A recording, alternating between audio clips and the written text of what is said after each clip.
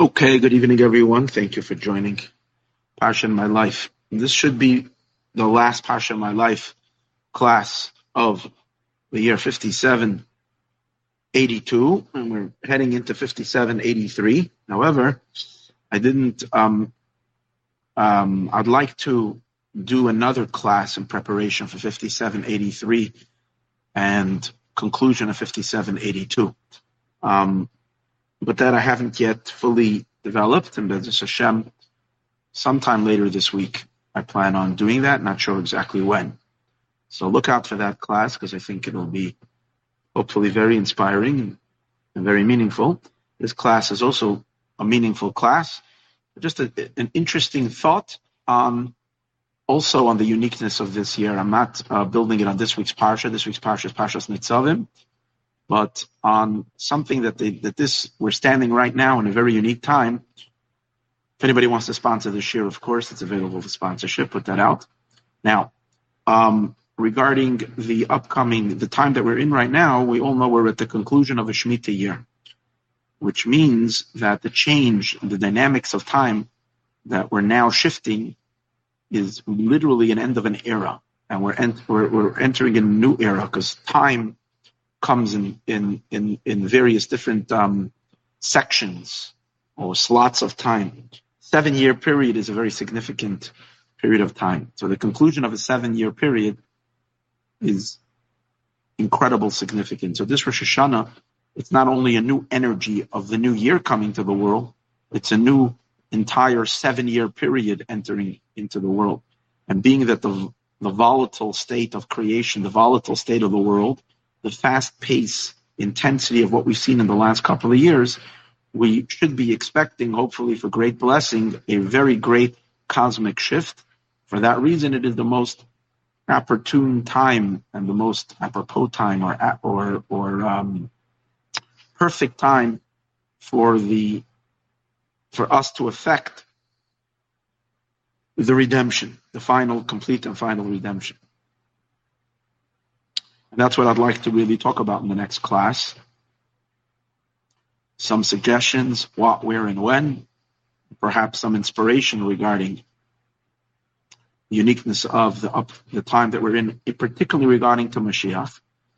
Today, we'll talk about a unique approach to Rosh Hashanah and a unique opportunity that we have this year, because it's a conclusion of a Shemitah year, of a sabbatical year, which gives us an enormous, incredible, great way and what we might call to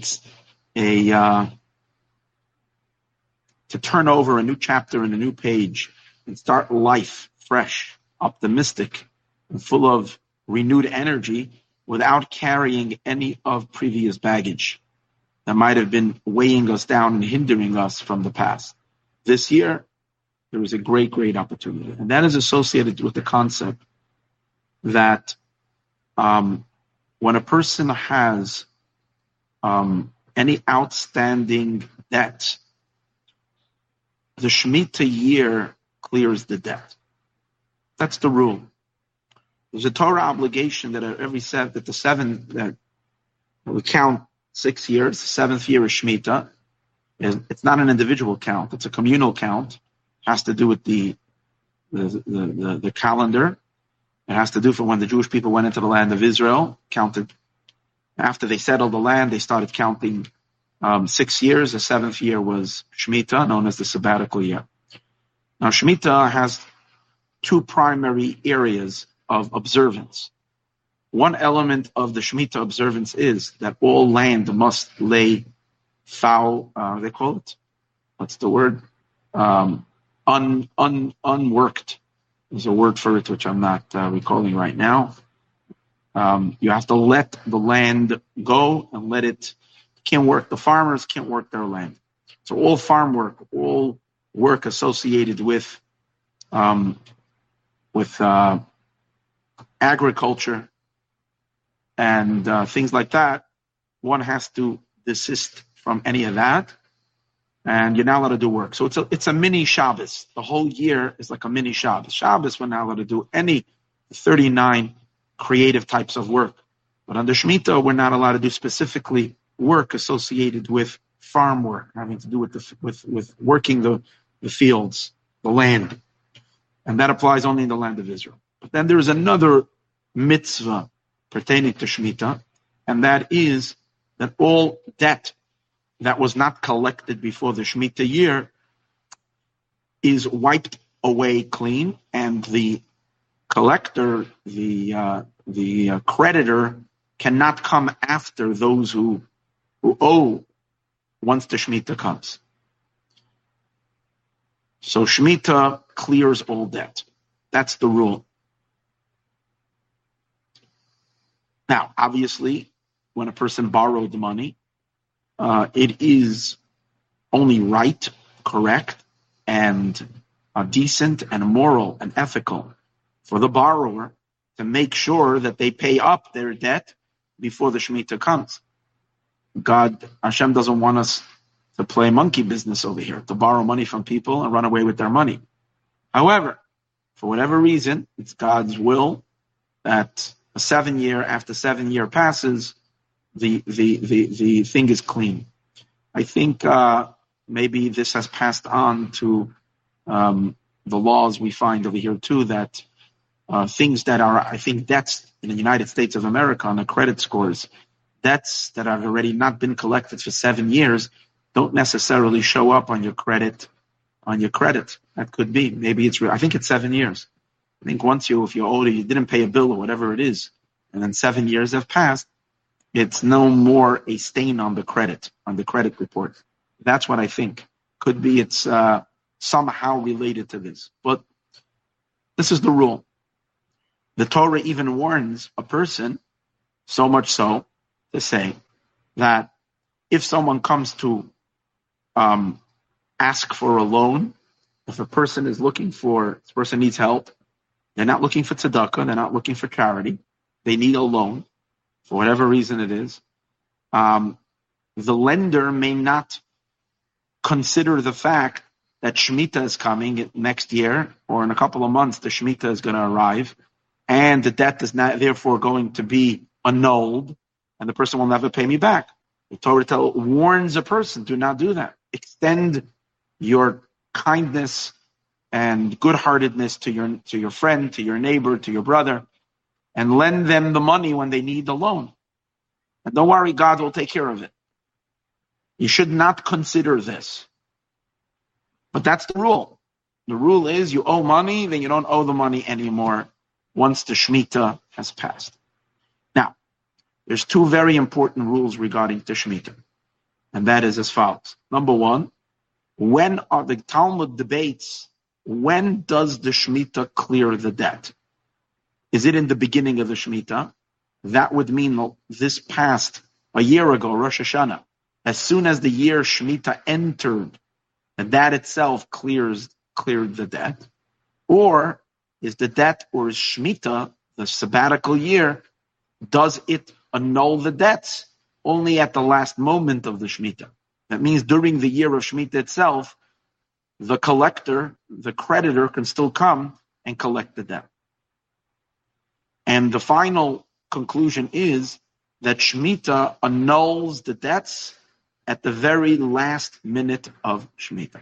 On the very last day, as it's ready to sundown, as the sun is setting on the last day of the year, and within minutes, it's going to be Rosh Hashanah. So it's at that moment that all debts are cleared. Shemitah is meshametes, in the words of the sages. Shemitah, the debts are cleared besofo, in the end of the year. So according to that, we're looking towards a very intense moment coming up next week, Sunday afternoon. As sun goes down, as it's nearing, I don't know, over here in Los Angeles, it'll probably be about 6:30-ish.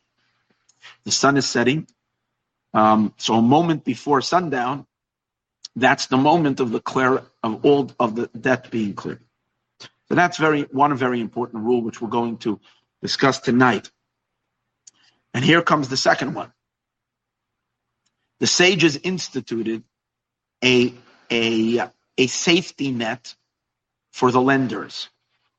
Because the sages saw in the time of the Second Temple that many lenders were not lending money to those who needed.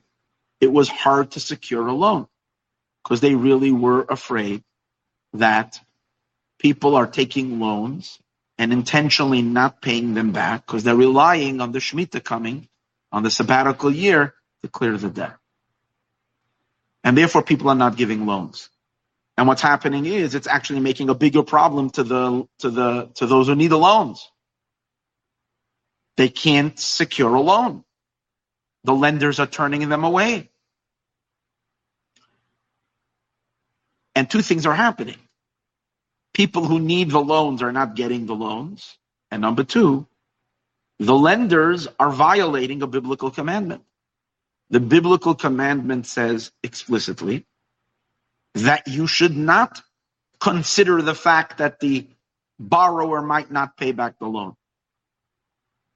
And if you do consider that fact and therefore withhold and don't give him the loan, then the lender is in violation of a commandment. So two things are happening. Those who needed the money weren't getting them, and much needed help was not extended to those who needed it. And then on the other hand, there was also a great sin being committed by so many people who had the means, but were not helping the other people with loans because they were afraid they would not get the money back. So the sages had a dilemma, and they came up and instituted a concept called pruzbul. What is pruzbul? Pruzbul is a certain document which every lender can sign, can write, but he has to do it before the conclusion of the Shemitah year. So this would be the time of the year, a week before Rosh Hashanah, when all the lenders would scramble to make sure they write a pruzbul. Is a Aramaic word, but the idea of it is the lender is saying, I am giving over the right to collect this loan to the court. I'm handing it over to the court. It's no more my business. It's becoming the court's business. By doing that, it's as if you don't own the loan anymore, like a note. Someone owes you money, you have a note. You can sell that note. Person can give a note to someone else. Say, I have the right. Let's say someone is strapped for cash. Someone owes them $1 million, supposed to pay them back in 2 years. They need the money now. So perhaps someone buys the note for them, let's say for $700,000. They get that money. The person then later, in 2 years from now, is going to get back the full $1 million. And it's worth it for them. They to take the risk. They get $1 million. They make $300,000 on this note. Whatever. Giving an example, a person can sell a note, just like you can sell a note. You can gift it. In this case, the lender is taking their note and they're giving it over to the Jewish court. Now the Jewish court owns the debt.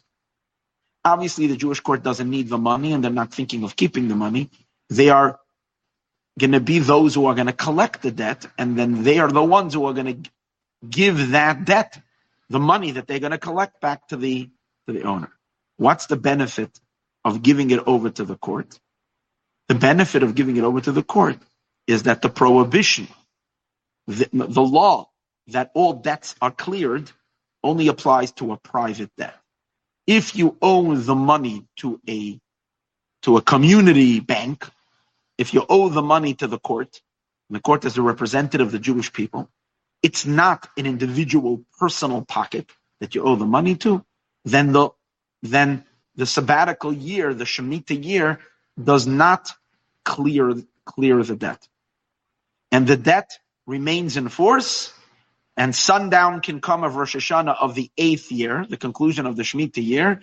You enter into the 8th year, and the person still owes the money. That's the concept. So the rabbis instituted it, even though it goes against the spirit of the law of Shemitah, which is supposed to clear the debts. But they understood that the gain of the clearing of all debt is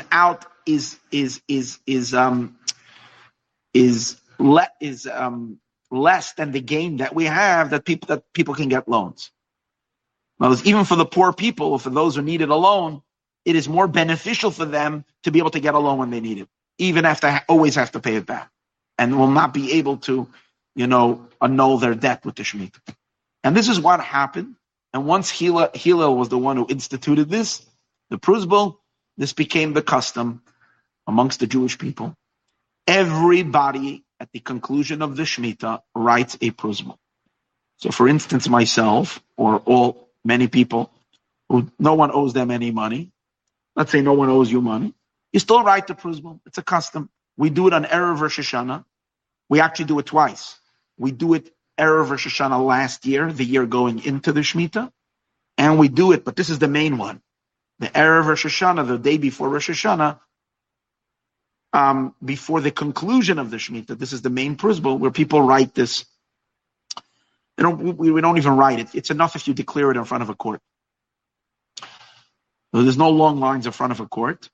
What happens in a shul, in all Jewish synagogues on Erev Rosh Hashanah, anyways, in every shul, people sit down together with a group of people to annul all vows. The sin of having a vow and not keeping it is very, very serious. Before Rosh Hashanah, we want to annul a vow, just in case. Sometimes people take vows and they don't even remember that they took a vow. Sometimes, people go have an aliyah and they pledged by the Sefer Torah they're going to give a gift, to give a special blessing by the Torah. And they're going to give a gift to the synagogue, and then they leave and they forget. And they never send $18 to the shul. They should, but they don't. They forget. That's a vow. Or many other things. Person says, I am going to study this year, all this, and then they get busy and they don't get to study it. It's a vow. Person should always be careful saying beli neder, but we're afraid that sometimes we make commitments and vows, and we did not say beli neder, which means without a vow.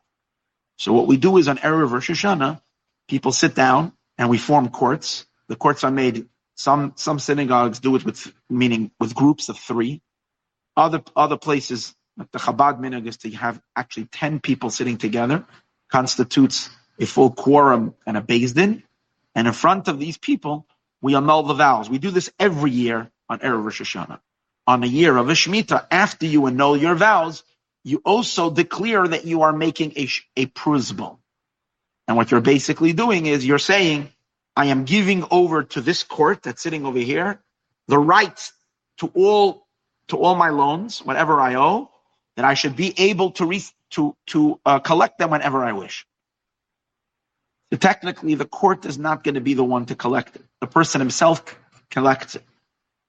But it's a technical loophole. A lot of times in law, there's a technical loophole that if you do that, you don't have to pay this tax, so you don't have to do so and so. This is a technical loophole in the laws of Shemitah. If you give it over to the court, then you're allowed to collect it even after collection time is over. So this became the custom, and therefore, for all practical purposes, this whole mitzvah of the annulment of debts doesn't really have much effect these days because people do the prusbul. Unless the person forgets a prusbul, then you don't have to pay the debt if you owe the person money. They have no right. It's still a mitzvah to pay it, even though they have no right to collect it. But they can't, by Torah forced, if the person didn't make a prusbul, they have no legal right. Obviously, they can try to get the money out in a secular court. But in a Torah beis din, in a Torah law, they can't get their money. That's the idea. Okay. Now we understand this is all a financial discussion, a Talmudic discussion regarding finances, loaning, and so forth. But this also has tremendous spiritual application. Because we know that every law in Torah begins in the spiritual realms. And from the spiritual, it translates and evolves into a physical commandment, which means that the very law exists in a higher sphere, in a more abstract state, and so higher and higher and higher. That is true about every mitzvah and of every law in Torah, including this law. So what is the significance of this to us? Here is the idea. We are all borrowers. Every single one of us has taken a loan. And we are continuously being given loans. What's the loan? Hashem, God Almighty, is giving us all kinds of stuff, and whatever He's giving to us is as a loan. He gives us gifts, but God doesn't want to give us just pure gifts. Hashem could give us a gift, but God doesn't want to give us just a pure gift. A pure gift means that there is no strings attached, that there is no expectations in return, there is no payback.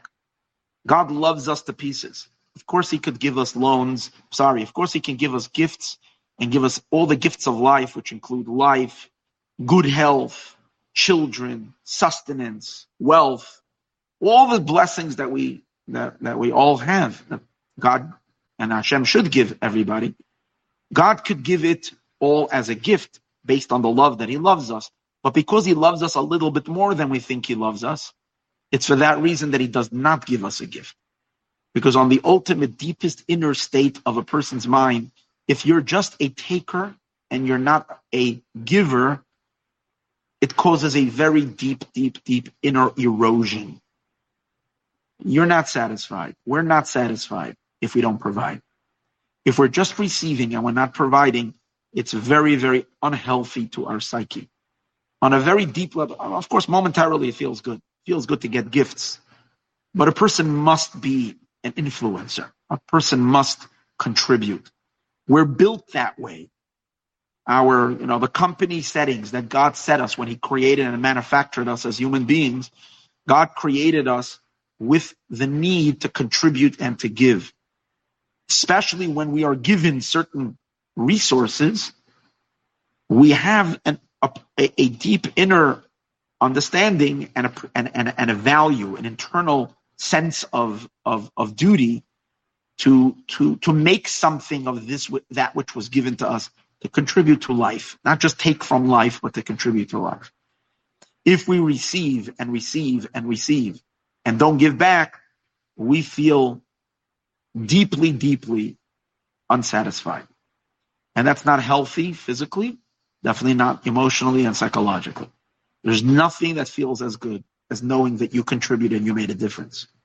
It's for that reason that God set up His system. That whatever He gives us, He wants you to pay it back. Now the payment system, now where do we find that? It's a Mishnah. It's a Mishnah in Ethics of the Fathers, in the end of the 3rd chapter, Mishnah Tez Zayin. The Mishnah is the 16th Mishnah, not all the way at the end, but close to the end of the 3rd chapter of Ethics of the Fathers. It says over here that a teaching of Rabbi Akiva. Okay, Rabbi Akiva, one of the greatest Jewish sages. He would say, Hakol nasan ba'aravin. Everything is given on collateral. Umetzuda prusal kalachayim, and a net is spread over all the living. That means you can't run away to Barbados. You understand? The net is everywhere. There's nowhere to run. There's nowhere to hide. Whatever is given to you is recorded, as he's going to say. But he has a beautiful words of Rabbi Akiva, but they're a little chilling. Hachanis psucha. The shop is open. What's the shop? This is the biggest Home Depot there is in the world. Okay? Because it sells literally everything. Biggest Walmart. Life, health, children, wealth, everything.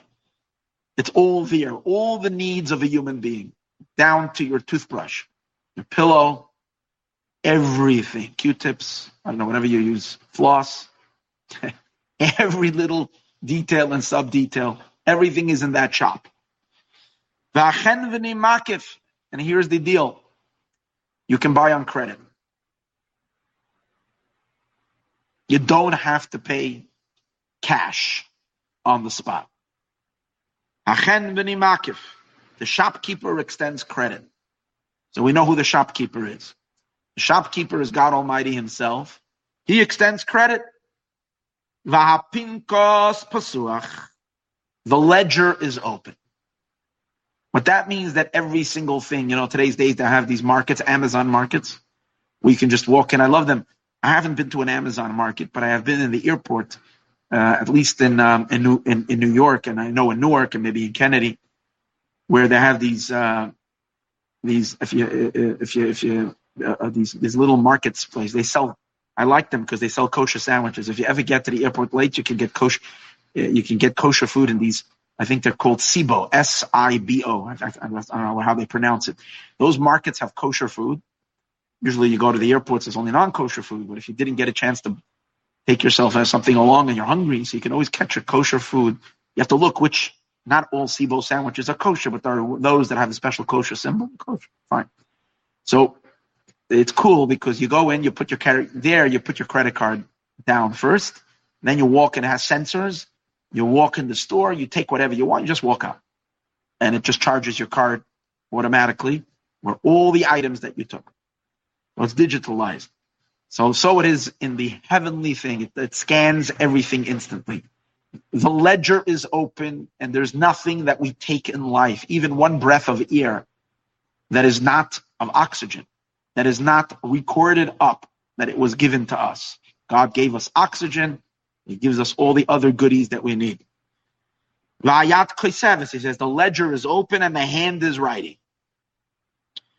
And some digital hand, God's hand, or whatever it is. This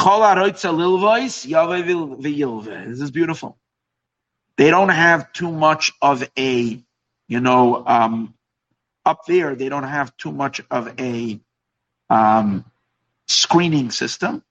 Or every human being in the world, anybody that wants to come and borrow, wants to come take on credit, can come. Doors are open. Come in, help yourself, walk out. There's no such a thing as a shoplifter, because anything you go and you take, it's scanned and it's recorded on the ledger. And each, what happens, the collectors make their rounds regularly each day to check out, And then it says how they make the payment, and they don't make the payment. There it says they exact payment from man with or without his knowledge. If you know you owe, you don't know, they're always coming to collect. The Yeshlahem al Mashi Yismoichu, they have on what to rely because they have the ledger, they have the account open. Anyways, vadin din emes, and the judgment is a judgment of truth. Fine. This is the source for this idea that everything that we have in life is given to us. God gives us life, and there has to be one day we have to pay back. Now, what's the payment? So the payment works as follows. It's measure for measure. This is the way God works. What He gives you, He expects you to repay Him back with that very thing that He gives you. So, for instance, if God gives you wealth, if that's what you're taking, that's what is destined for your soul that you're picking up in this massive shop at all, and you're shopping for wealth and you're getting wealth, and you thank God I have a beautiful, nice, hefty bank account with a lot of money over there. So the payment that God wants in return is that you should do charitable acts. Further God's interest in this world with your money. Not a little bit, a lot. So the recommended amount minimum that a person is supposed to give for tzedakah is 10%, meiser, 10% of our earnings. However, the recommended amount, that's the basic, that's the minimum, that's tithing. But the recommended amount is 20%. A fifth of your wealth should go towards charity. When you do that, and a person takes their wealth, and a fifth of it, which is 20%, is going back towards God's causes in this world. It can be to poor people. It can be to support a yeshiva, a Torah study place. It can be support all kinds of good programs, taking care of less fortunate, whatever it is, supporting good things in this world. As a result of that, you are now making your payments, paying back your debt. God doesn't want the entire 100% back. He gave it to you to keep it. You should use your monies. You can use it. Support yourself, support your family. Take care of yourself. Sometimes even have a beautiful time, a nice time. Enjoy the goods that God gives us. God wants us to enjoy it. But he does want some back. And that's the payment in which one has to give back tzedakah. When God gives a person children, so that's also a gift. Sadly, some people don't have children. Even if they want children, they do whatever they can. They can't bring a child into the world. God should bless everybody that wants to have a child to be able to have that child. Some people but didn't merit that blessing. If God gives you children, then the payment to God is that you educate those children to go in God's ways. You teach them moralities, you teach them ethics, and you teach them how to be good, God-fearing people, serving Hashem, loving Hashem, inspired human beings that will continue furthering holiness in this world. That's God's payment he wants from the children. That you should pay him with your children to give him, just like you want to have your own nachas from your children, Hashem also wants to have nachas, satisfaction from your children. So if you educate and you invest in your children to grow up the way the good people, then that's the payment when it comes to children. And then there is when it comes to life, just longevity. Thank God you're alive, you're living.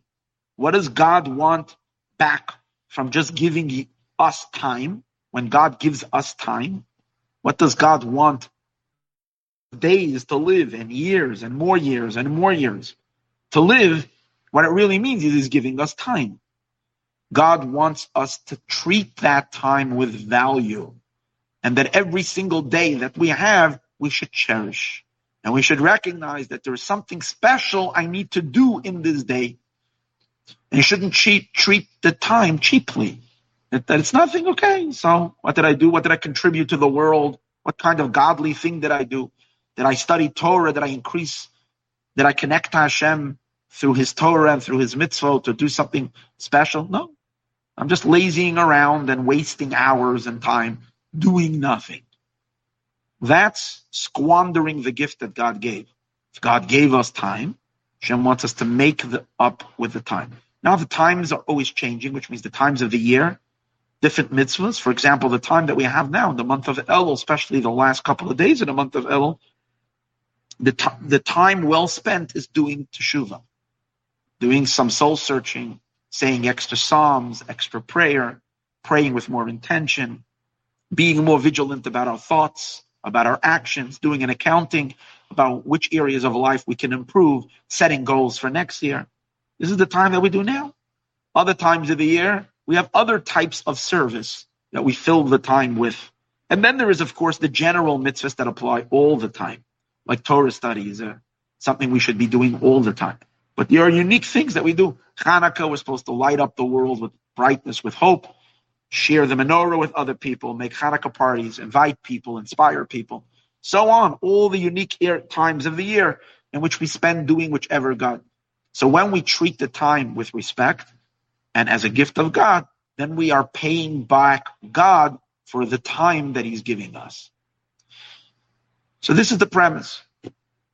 Meaning, it's not a free gift. There is a expectation for return on our part. But here comes the bummer. What's the bummer? The bummer is we all know that if we have been paying back, we are not paying back sufficiently. No one can raise their hand and say, I've used all my time. Besides, if you're a very big tzaddik, very few people. I've used every moment of my time mindfully. I'm always, every time I have money, I'm always so meticulous to always give all the tzedakah that I can to my fullest ability. That I'm so involved in the education of my children, and I'm so engaged and involved to direct them, to inspire them to be the best they can be, and the best God expects of them to be, as much as I as a parent can influence. Who can say that they have met the expectations of above? So we all realize that we have outstanding debt, right? We all realize we have outstanding debt. And as time passes and we don't pay back, the debt collects. And it starts becoming a bigger debt and a bigger debt and a bigger debt. And it's not good to owe God back. It's not good to carry a big, big, big, big amount of debt. It's not good for us, obviously. It's not good for us in terms of our relationship with Hashem. It's definitely not good for us psychologically and emotionally when we're carrying all this weight of knowing that I'm not fulfilling my purpose in this world. I'm not paying back. And it causes us to become kind of bogged down by the knowledge of the past, of a wasted past or wasted opportunities. So even if we're doing things correct now, there's always the understanding that there was so much time in my life that I was taking lightly and I wasn't doing with my life what I should be doing. So the debt is not such a good thing. So here comes the beautiful mitzvah of Shemitah. God set up the system that every 7 years, when all debt is cleared. And guess what? It applies to God as well. God is the lender. We are the borrowers. And God keeps the Torah. So whenever the Shemitah comes, all debt is erased. We don't owe. It's as if you don't owe anything. Your slate is clean. You're starting all over again. That's such good news. But let's understand that a little better. It doesn't mean, when we say spiritually, it doesn't mean the 7th year. It means the 7th year, but it means the 7th year if we're tuning into the concept of the 7th year. In other words, we have to really be living in the Shemitah year, in the Shemitah experience to gain forgiveness for the debt. So just by passing through this time doesn't bring us forgiveness of the debt. It requires that we enter into the Shemitah year. We live Shemitah dig. We live in the Shemitah experience. What does it mean to live in the Shemitah experience? What is the Shemitah experience? So remember in the beginning of the class I said Shemitah has 2 parts to it. One of them is forgiveness of loans. The other one is that the farmers desist or deact or disengage from their work with the land. So really, these 2 mitzvahs are connected. On the spiritual plane, these 2 mitzvahs are connected one to each other. And even on the physical plane, because the way the Torah puts it, the Torah first talks about the disengagement of the farm work, and then the Torah adds on that you also have to, you can't collect debt. So you see how the 2 are intertwined one with each other. So the spiritual meaning means as follows. In order to gain forgiveness of the debt that we owe God, and everybody owes God, and in order to get a clean slate, total, this Rosh Hashanah, to receive a note from God, your balance is 0. Imagine receiving that spiritually from Hashem, a 0 balance. You don't owe anything.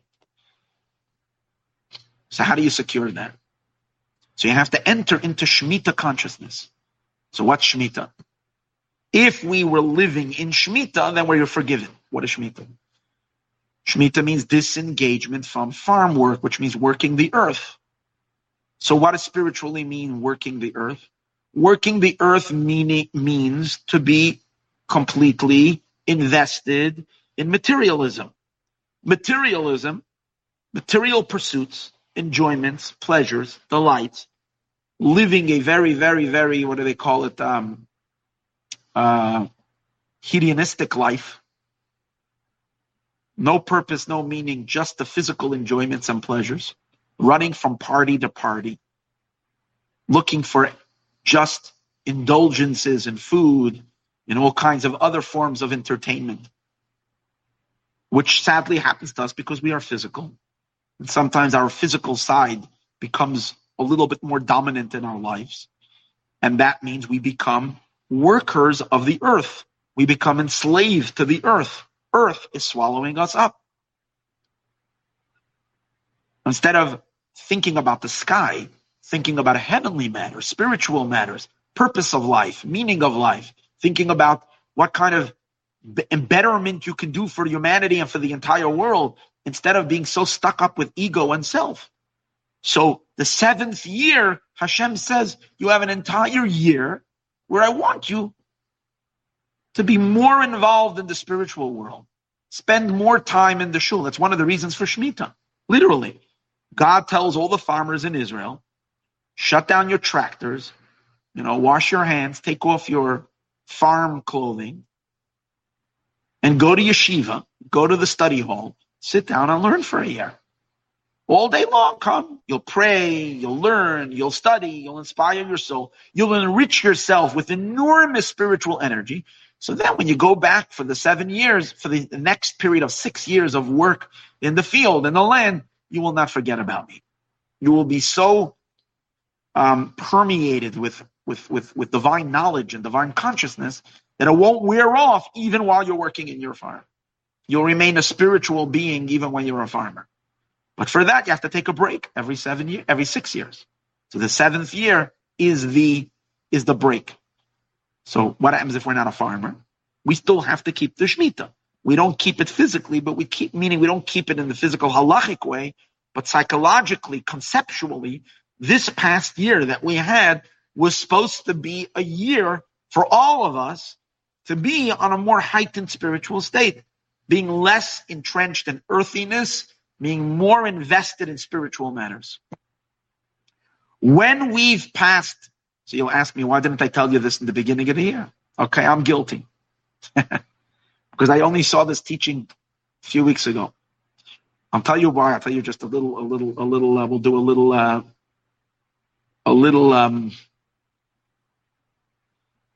what is it called?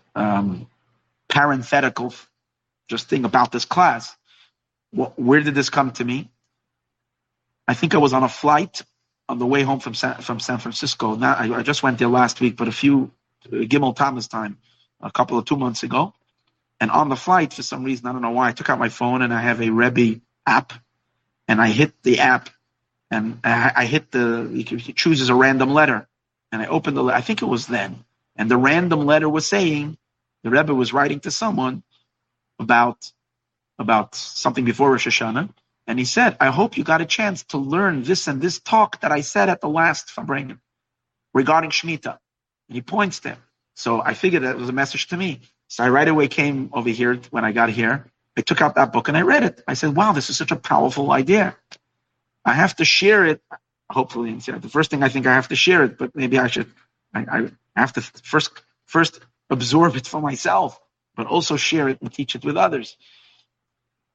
And it's interesting, on that year, now, when did the Rebbe say this? He said it in 1952. 1952 was also a sabbatical year. And at the conclusion of that year, he said this talk, and he instructed all his emissaries, all the Chabad boys, and they should go to all the shuls, and this is the teaching they should teach at the end of the Shemitah year. So I just saw it recently. So I'm giving you for that reason, I didn't share this thought with you at the beginning. At the beginning of the year, it became known to me only recently. In any case, when we keep the Shemitah and we put ourselves into that state and we become more spiritual in this sabbatical year, then we're living in the Shemitah zone. And when we're in the Shemitah zone, God sends us a clean ledger this Rosh and tell us that we have a zero balance and everything is paid up. Doesn't mean we paid the debt, but we're forgiven the debt as if we paid. And he doesn't send any more for collection. Obviously, it doesn't mean you're scot-free. It means that from now on, we should live our lives thinking more about payback, and we don't build up such a large amount of debt. We keep on make payments. If we make the payments daily, we're in a much better shape. Like everybody knows, you learn the hard way when it comes to credit cards. If you have a credit card, you pay it every single month. You start letting the accumulative debt to go, it kills you. You have to pay the credit cards have to be paid immediately. And the same it's with Hashem. If we pay the debts, the real way to do it is every night before we go to sleep at night, there is a special Shema, the bedtime Shema, and that's when we're supposed to do a little reckoning of the day. And that's when we're supposed to make sure that we paid back. And if today was not so good, tomorrow we have to try extra hard. And every Erev Shabbos, which means every Friday, you're supposed to take a few minutes to think about the past week. How did I do this week? And if you feel that was a little bit of a loose week, you make a resolve that next week will be extra because you have to add also for the week before. And every the Erev Rosh Chodesh, which means the day before the new month, it's called a small Yom Kippur. We're supposed to take it. Imagine sitting down a half an hour before the end of the day, before the new month, thinking, how was this month? Did I do something special this month? Can I even recall anything? Did I start a new project? Did I invest myself? Or did I keep to old stuff? Was I a little lax? Or maybe did I increase? So if I was alive this month, what did God get from me extra this month? When we constantly make these calculations, we keep the balance low. If we just go through mindlessly and we don't keep the balance low, it piles up. But the beautiful thing about Shemitah is that if we're living in the Shemitah zone, God forgives us, even if it's a huge debt. A lifetime of debt is forgiven on the Shemitah. We get a clear balance. Okay? But don't leave the class yet. Because here's really the problem. Because you're going to argue to me and say, well, you're telling me now, I know you didn't know about this till now, but what good is this good information? It's already almost the end of Shemitah. We have a week left. And we had a whole year. If I would have only had this information at the beginning of the year, I would have made sure that this year I shouldn't be an earthy person working the land. For this year, I would have spent on a much higher, with a higher spiritual aspirations. Would have prayed extra, give more, lived in a higher world. But you're telling me now, what good is that now? So the Rebbe says, the good news, Shemitah clears the debt at the last moment. So if we still have a week left, that's exactly what we should be doing over the next week. You have a week left. Today is a little less than a week. Today is already Monday. Rosh Hashanah starts Sunday night. You have 6 days left, 6 full days. How about the next 6 days, we devote ourselves, all of us together, to be more spiritual. We're less engaged with our physical bodies, more engaged with our soul. Thousands of hours of Torah classes. Take every day, study a Thursday night class online. In the past classes, give you 3 hours worth of incredible spiritual information. Say Psalms. I'm giving you ideas. I'm talking about myself too. Study, learn. Forget the bag of potato chips for a week. Put ourselves into something higher, deeper, more meaningful. Invest more in prayer in the mincha, the afternoon service, than decorating, lunch. Think about higher things. So we have a week. The good news is that when God sees you're in a Shemitah state, it's mainly at the end of the Shemitah. However, all of that works, but here there's a problem. Because we know that in heaven there is, besides God, who is the one who's the real wealthy one, if you can say, who is the one who's extending the loans, he's giving out to everybody everything. There is also a court system. And that's called the heavenly court. And they're the ones who sit on Rosh Hashanah and inspect everything together with God, but there is a court. It's a whole system. And what is the rule? The rule is that when you give over your credit to the court, your debt, when someone who is the creditor gives the debts owned to them, the notes over to the court, then the court can collect even if it's past Shemitah. Which means that interferes with the clean, clear balance that we're all hoping for. So here's our dilemma. If this would all be good if we're dealing with God one-on-one, but if we have to deal with the courthouses above, if the great court of so-and-so is summoning us and sends us a notice and says you're expected to come in on this and this day to clear your debts, that's a problem. Because that's the rule. Again, God follows all the rules. If the notes are being held by the court, that overrides the exemption of the 7th year. And then the collections can happen even past the due date. So even if we take the next week and we will do everything we need to do, we still have a problem. So how do we circumvent this problem? So the Rebbe gives an incredible idea. The Rebbe says you gotta make sure that your correspondence on Rosh Hashanah is not with the heavenly courts. You don't want to deal with them. You want to deal only with God.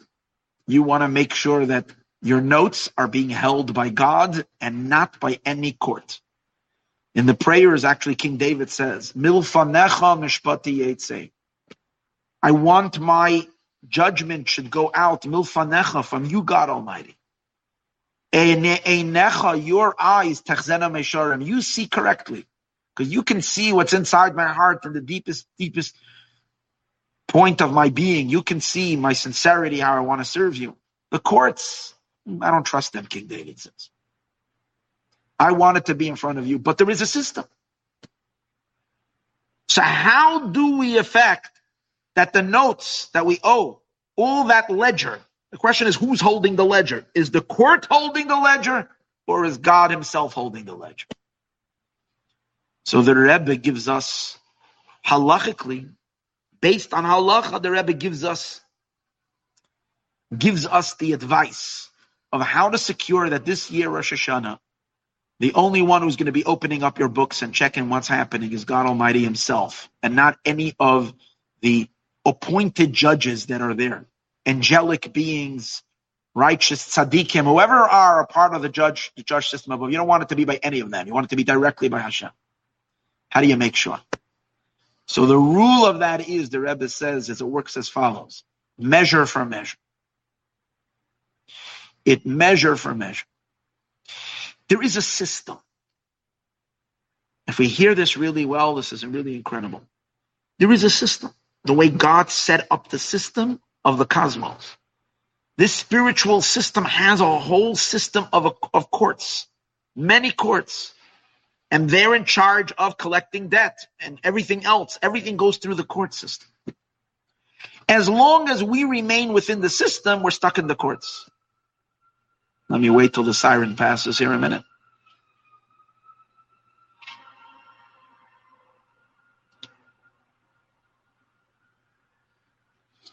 The way to move out of the courts is that we have to move out of the system. How do you move out of the system? When we ourselves step out of our own system. Which means like this. If we are in our own service of God, trying to follow the book and fulfill our obligations, that's our motto of service. I know there's expectations, the do's, the don'ts. I do, and I check it off. Do my check-off list, and I say, I've done everything that was expected of me. That's terrific. That's what I did my mincha, I did my chakras, I did my Torah study, whether it's Chitas or some other study you do, Rambam, Daf Yomi, Chokli Yisrael, whatever your learning is. I've done that, check it off. I've given my tzedakah. How much tzedakah did I have to give? I crunch the numbers. I know exactly how much a tenth is. I'll give extra. I give even 20%. I'm extra good. So check it off. Check. With my children, I did my 15-minute homework with them. Took care of that as well. Check it off. So that's wonderful. You're perfect, impeccable. Problem is, you're still within the system. If you're within the system, you're going to be handled by the system. Handled by the system, as we said before. Then the notes are in the courts, and if the notes are in the courts, then the debt is not wiped out. However, if a person's connection to God is so personal, and in your Jewishness and in your divine service, it's not about being good and about being right and about being correct and about fulfilling our obligations based on what the law requires. But a person goes, as the sages refer to it, we go beyond the measure of the law, which means that our love for God is so intense and so powerful, we don't care what the measurement is. So I'm learning Torah not because I enjoy the Torah, the knowledge, when I study Torah, because I like the knowledge of the Torah, or is because I want to show everybody that I know a lot, or because or even because I learned Torah, so I should know how to live my life as a Jew. This is all still remaining within the framework of the system of life. I learned Torah because I want to bond with God. I love you, God. And you'll say, well, I can't come to that. That's like, no, we can all do that because that's the truth. The truth of our inner deepest soul is that we love Hashem, we love God with a boundless, infinite love. Could be its plot. So we work a little bit to uncover it. But when we're learning Torah, is because we want to unify with Hashem's infinite wisdom. We love Him so much. We just want to we're so driven to connect to Him. When that's the matter of your Torah study, then it's not about the system. What system? Not inside us. It's about Hashem.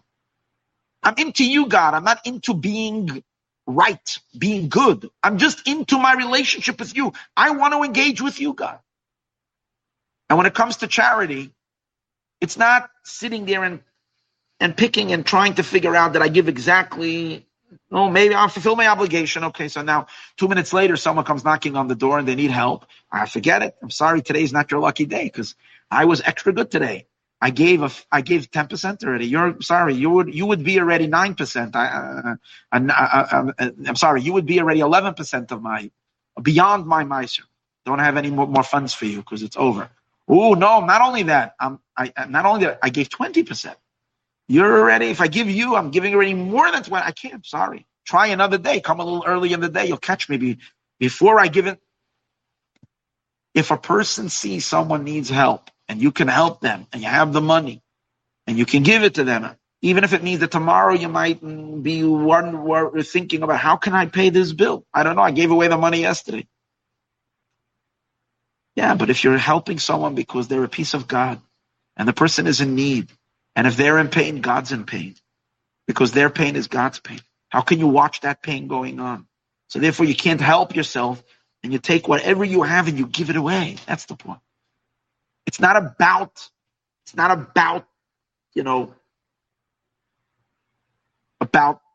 being the right and being good. It's about a boundless connection to the one above, to Hashem.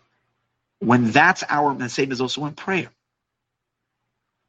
You lose yourself in the prayer. You're not just saying the words and get done with it. You really tune into it. You feel so connected. Just want to, if in prayer and tzedakah and Torah, the service to Hashem is beyond the measure of requirement, because you're excited about the relationship, then you have then you're not at all within the spectrum of the system. The Beis Din doesn't even hold your ledger. God is holding on to your ledger because He knows you're about Him. He's about you. You're about Him. You're into Him. You're not into You're not being religious. Being religious is, I am perfectly religious. Being religious and scoring points, spiritual points, so that you will go and earn yourself a nice place in the world to come. It's all thinking of self. And thinking of self, so it's fine. It's good. And if you score the right points, great for you. But the person's based on that intention, then you're given over to those who count points. God doesn't count points. God is looking for the heart. And when Hashem sees that your heart is there, and how does He see it? Without any calculations. When He needs you, you're there for Him. When He wants you, you're there for Him. You love Him. You're engaged. And even if till now, maybe we weren't there so much, but at least now for the last couple of days before Rosh Hashanah, our Judaism stops being just to fulfill our obligations, but becomes completely about Hashem and our relationship with God. Ani ledodi v'dodi li, I am to my beloved and my beloved is to me. Then we take our ledger and we take our notes out of the courts, and Hashem Himself is the one that looks. And when it's a private loan between you and Him, God follows the law. Shemitah this year, Rosh Hashanah this year, clean slate. Nothing on it. You don't owe a thing. You can move ahead in life so light, so free, so unperturbed, by all the past wrongdoings or deficiencies or lack of performance or whatever it is. It's all irrelevant. Because God has cleaned all the debt. And we are so free and so ready to start from a new beginning from a new place. So this is a very, very important. And again, we don't have this opportunity next year. We don't have the opportunity in 2 years from now. We didn't have the opportunity last year. It's only once every 7 years at the conclusion of the Shemitah. So this is really priceless information. Think about it. Important points. Let me review the points. The points are: number one, we are all in debt because God is the one that gives us all the blessings we have in life, and all those blessings are meant to be paid back. The way we need to pay it back is depending on whichever blessing we get. It's in that very area that we need to pay it back by fulfilling God's will in whichever area that He has given us the blessing. That's number two. Point number three, who can say that they've paid back? Who has not collected debt? Point number four, Shemitah, sabbatical, clears the debt. And what does it mean, the sabbatical year, the Shemitah year? It means when we live in a Shemitah consciousness, which means we live a little bit not enslaved to earthiness, a little less materialistic, more devoted towards spiritual things, then we're in the Shemitah zone. God forgives. But God can only forgive if it's a private loan. If a person sets themselves up in life to be part of the system, then their file is held by the courts. The question is, where is your file? Who's got your file? On whose computer is it going to pop up? Is it going to pop up in the court, or is it going to pop up in God's private line? And how do we make sure that it goes into God's private line? By us stepping out of the external systems and by us becoming deeply engaged in a personal relationship with Hashem, which every single one of us can do. Is our heart really, at the core of our being, that's all we really want. Because of the distractions of life, hardships of life, the difficulties, and so on and so forth, we disconnect from our own inner heart. And even when we are doing the right thing, sometimes we go into this mode of just religiosity, of being, I want to, live because I'm a good person and therefore I live a good, decent life. It's wonderful and good. But again, and it's lacking that personal inner connection to Hashem. And really, if you listen to my class I gave the past week, that's really what the Baal Shem Tov came, Chassidus, it came to connect you on a personal one-to-one level with God. So if we do that, and we go on a personal one-to-one level with Hashem, then our debts are in Hashem's hands, and we're forgiven everything. And of course, we're given a good, blessed new year, all the blessings. And most of all, Hashem should wipe away all the debt from the entire world.